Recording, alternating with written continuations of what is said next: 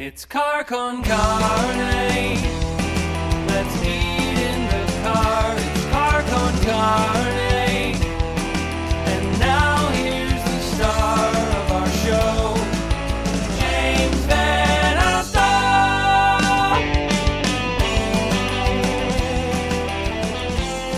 And welcome to Car con Carne. I'm James Van Alstyne. Car con Carne being broadcast from the scenic confines of my home office. Car con Carne will return to the car in the month of November. Plans are underway to return, which is very exciting. You know, I went back in the car, then I went back to doing virtual. We're going to go back in the car and we'll see if that sticks. I'm feeling pretty good about that. So that's next month. Tomorrow, in the world of podcasting, the Music of Chicago, my other podcast, the sister podcast of Car con Carne, debuts with a new episode. They debut every Friday, and you can sign up, or not sign up, you can subscribe, you can listen on Google and Apple. And in fact, 2 weeks from tomorrow on the Music of Chicago, it'll be a very special Halloween episode. Halloween and Halloween adjacent spooky songs from Chicago musicians debuting on the 29th. I love this time of year. I love horror movies. Seconds before I jumped on tonight, I just finished watching the new VHS movie, VHS 94 on Shudder, which honestly, kind of awesome. One of the vignettes, maybe not so much. The other ones, totally great. I really enjoyed that. If you're a horror fan, if you don't already have Shudder, I'm not sure what you're doing, but that's definitely something to watch. And I know for a fact, my guest tonight enjoys horror, and I know that because we've talked about it before. My guest is singer-songwriter Nathan Graham, a mega talent and a returning favorite on the show. Good evening, Nathan. Hey, how's it going? For those keeping track at home, and if they're keeping track at home, that's kind of weird, but you have been on episodes 71, 74, 391, 600, and 671, which is tonight's. You're a frequent flyer, and I love having you on the show. Oh, I didn't know I was on that many episodes. Well, we did the one at the hot dog place. Right. And then you were on my Taste of Chicago show. That's right. And then you did one during the pandemic. Mm-hmm. And then there was 600, the Night of 1,000 Stars. That's right. Tonight. Yeah. So this is your fifth time. I mean, here's perspective for you. Tiffany's only been on twice. Oh, wow. Yeah. I've only had Billy Corgan on once. You, Nathan Graham, 5 times. Oh, okay. See? Here's the funny thing. I think you're an instantly recognizable person. I'm pretty sure I drove right past you on the street a couple weekends ago, and I was in a hurry. I'm like, who's that very tall man with the hat walking around with a guitar in the Ravenswood area? I'm like, it can only be one guy, but I had to keep driving. I'm sure that was. I'm sure it was. I'm sure. And I didn't want to be weird and like speed over to the curb. Nathan, like flag you down. I thought that would have been odd. No, it would have been fine. I would have stopped for you. I drove right by you. I'm like, that's Nathan Graham, and you had a guitar. Like, you probably weren't even going anywhere to play it. You just like walking around with it. Just it's sort of like I'm sort of like a Shogun at this point. I just carry it just in case. And there's like a duel that happens, and I could just whip it out like something at the crossroads. Exactly. So I mentioned last time we had time, just the two of us on this podcast, was during quarantine. You played "I'll Get It Right." You've been back in the world for the past couple of months, doing a lot of shows. You did Shubas recently. How does it feel to just kind of be back in the swing of things? It's good. I mean, it's really weird because of course it hasn't gone back to exactly how it was, Right. So it is a little different. But it's nice to see the faces again, so it's nice to be like actually at venues and playing shows and not feeling as if I'm just like playing into my screen and there may be somebody out there watching, there may not be. But it's nice now because I think people have much more of an appreciation for what we're doing and what we have been doing. So now they're kind of like, okay, I'm going to sit here and I'm going to really listen to this because this might get taken away from me in another 6 months, So for real. I mean, the few live experiences I've had since things have settled down a little bit have been very emotional. Yeah. Just as a fan, it's been very emotional. Like, oh my gosh, this is what I love. And I'm doing it again. Yeah. I can't imagine as a musician how that feels. Oh yeah. I remember the first thing that I did back was Talia Hall. And I remember I was with Joe George. I think you may know him. But we were sitting backstage and we were like, man, we didn't know how much we missed like loading in and talking backstage. Yeah. Like that's a huge part of like getting ready for a show. Like people don't think that, you know, it's like all the technical things of like maybe warming up, maybe like, you know, singing through some songs or whatever. But like a huge part of getting ready for the show is just like sitting backstage and talking. Well, community. Yeah. And having that moment to like get into the mindset of playing a show. Like I'm about to do this, you know? So, well, on the show tip, you're coming back, or you're going back to Pilsen on the 29th. That's right. And that's Thalia. You said Thalia Hall. I've been calling it Thalia Hall. Am I doing this wrong? I don't know what it is. I said I've heard it's pronounced Thalia. I've heard it pronounced Thalia. I've heard it pronounced Thalia. So I have no idea. There needs to be like a press release from City Hall to set everyone straight on this. Exactly. So we need to all be operating from the same playbook. Exactly. It's got to be that, and Worcestershire sauce needs to have like a definitive. This is how you say this. Well, no, that's clearly Worcestershire. My problematic word isn't in the pronunciation, Jardinera. It's the one word I can't spell without looking at something. Everyone has that one word that they need to like Google to know how to spell. I fuck up Jardinera every time I try to spell it. Is it GIARDENEIRA? I believe so, but I just told you I don't know. Okay, so that's my one word. That's my grammatical kryptonite or something. Yeah. All right. So Thalia Hall on the 29th, and then Space, right? You're going to Space in November. Yeah. I'm playing Space, and I'm opening up for the Wallflowers. I didn't know that part of it. Yeah. Oh, that's awesome. Yeah. I remember the way that I found out is my dad always asked me about, like, anytime I see him or talk to him, he's like, hey, what's going on with music? Like, any new shows, any new gigs, blah, blah, blah. I was like, no, not really. And then as we were sitting there talking, I get this email from Space, and it was like, do you want to open for the Wallflowers? I was like, yes, I would love to do that. What a great gig. And that's a good match too. Hopefully. I hope it's a good match. I think that crowd will totally dig you. I think that's great. And what a cool little room to play too. I love playing Space, and I've played Space probably 3 times now, and I'd love it every time I go back. And I like what they did for the, like, during the heat of the pandemic. It was like a out of space.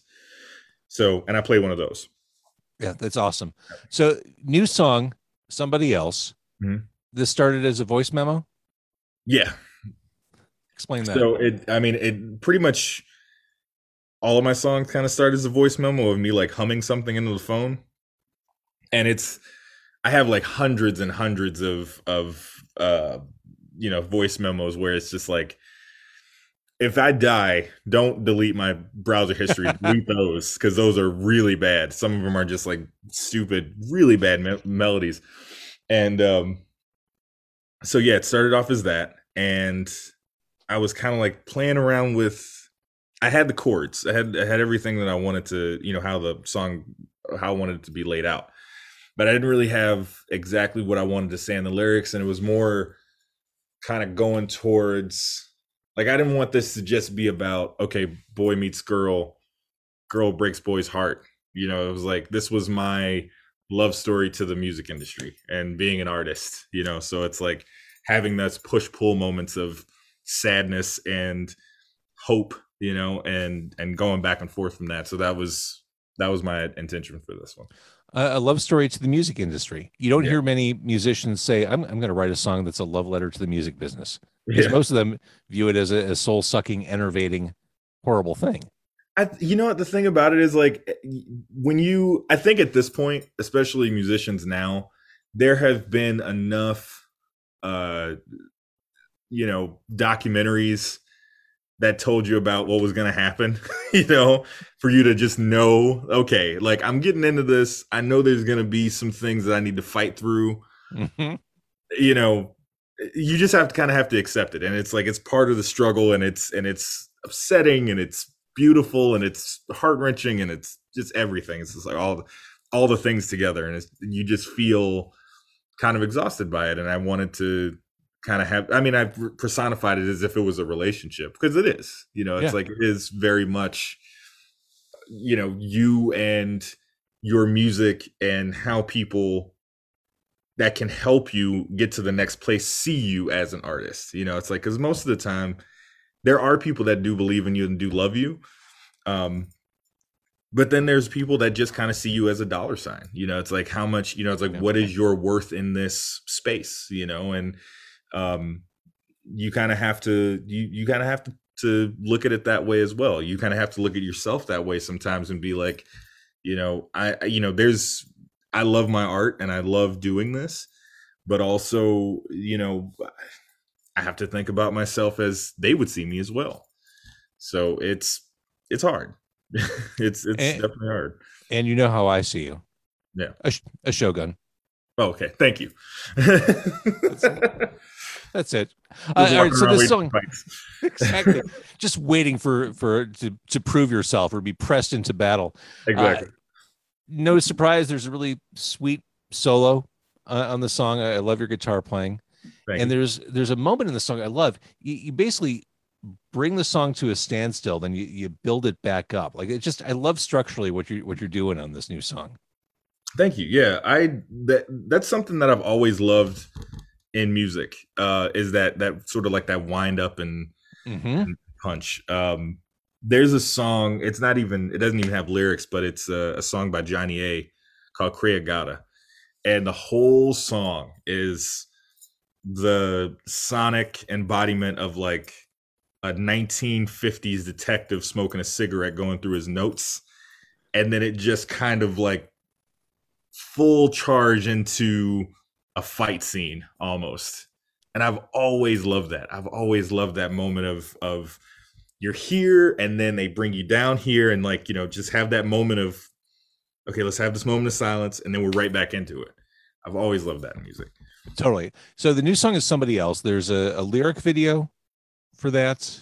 Yeah, essentially. Yeah. And it's available on all the streamers. There is an album on the way. That's right. Tell me about that. So the album is done and mixed and everything. So that's great. We're kind of working with, Tom and I are working with, with different people, trying to figure out if we can, Tom is your manager, for people who don't know. That's right. Yeah. Tom Schmall. So we're just trying to, work on deals and everything, and, make sure it's the right one and make sure it's a good one. As much as I am a new artist, it's like, I do sort of want to try to make this a good thing. So that's our plan for that. See, and I wonder, this is a bigger conversation than we have the time or energy for on this podcast, but I feel like the music industry being in the position it's in right now, I feel like artists are more in the driver's seat than they've ever been, because an artist can walk away from a deal and still achieve some modicum of success. Whereas back in the 90s, it was kind of like an all or nothing proposition. Yeah. And it's stuff like this. Go ahead. Yeah. Sorry. I mean, you can be a self-sustaining musician for a while without, a Sony or a whatever behind you. Yeah. I mean, look, there's a guy named Eric Roberson that is really good, and he is a soul singer, and he's got like, I mean, he goes to City Winery, he sells out 3-4 nights, doesn't have a record label or anything like that. And he's, he's doing pretty well, but I think it is the internet that really that helps out. It's like, I can reach to people that are 4,000 miles away from me, which is the coolest. Exactly. So, I mean, that's the thing, is like, it's still a push pull. It's still like, you do want a record label, you do want a manager, an agent, and all that stuff, because that does make your life easier. Yeah.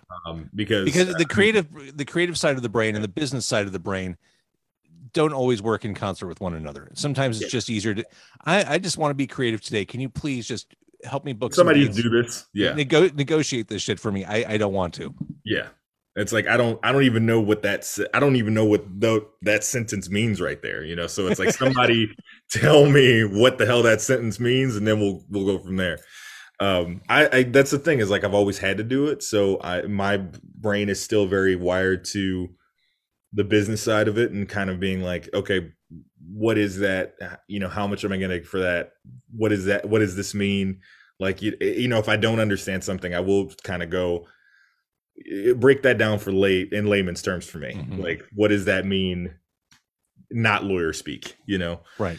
So, it's that's, you know, that's the thing, is like for artists that don't really know that side or don't really want to deal with that side, a lot of record labels will help them in that sense. But the people who are very, very business savvy, I would say, like, you know, like a Vic Menza, you know, like he knows exactly what's going on in every part of his business. He knows exactly what's happening at any given time.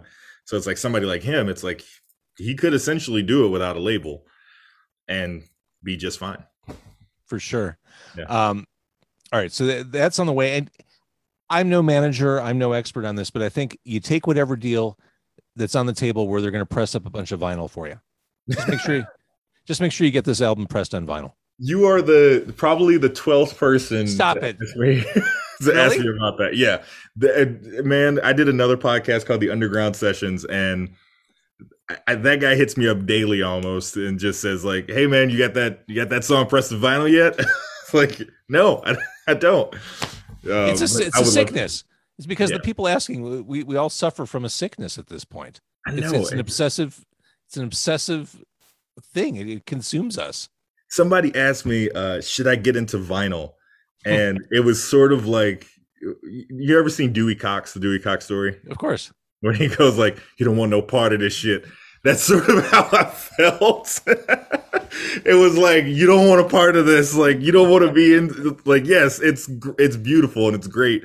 But also you would drive yourself nuts looking for certain records and wanting, you know, like, you know, you'll be scouring Discogs at like 3 a.m. like, oh man, you know, finally I found this album, and now you got to wait from, like, there's this weird imprint from Germany that you paid $80 for that you're hoping that gets here and not damaged. It's such a problem.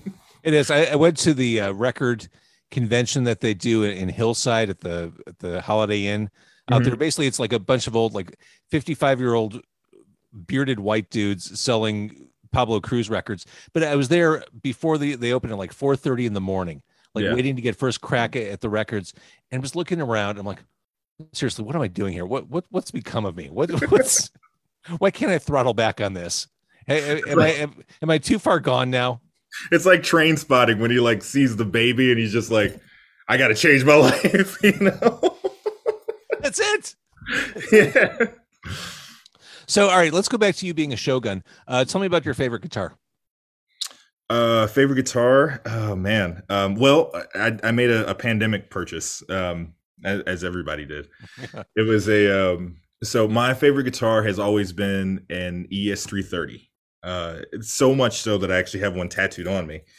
And so I finally got my hands on a Gibson ES330, and it was one of those things where I saw it on Reverb, and it was at Chicago Music Exchange, and I was kind of like, okay, well, I got the stimulus check.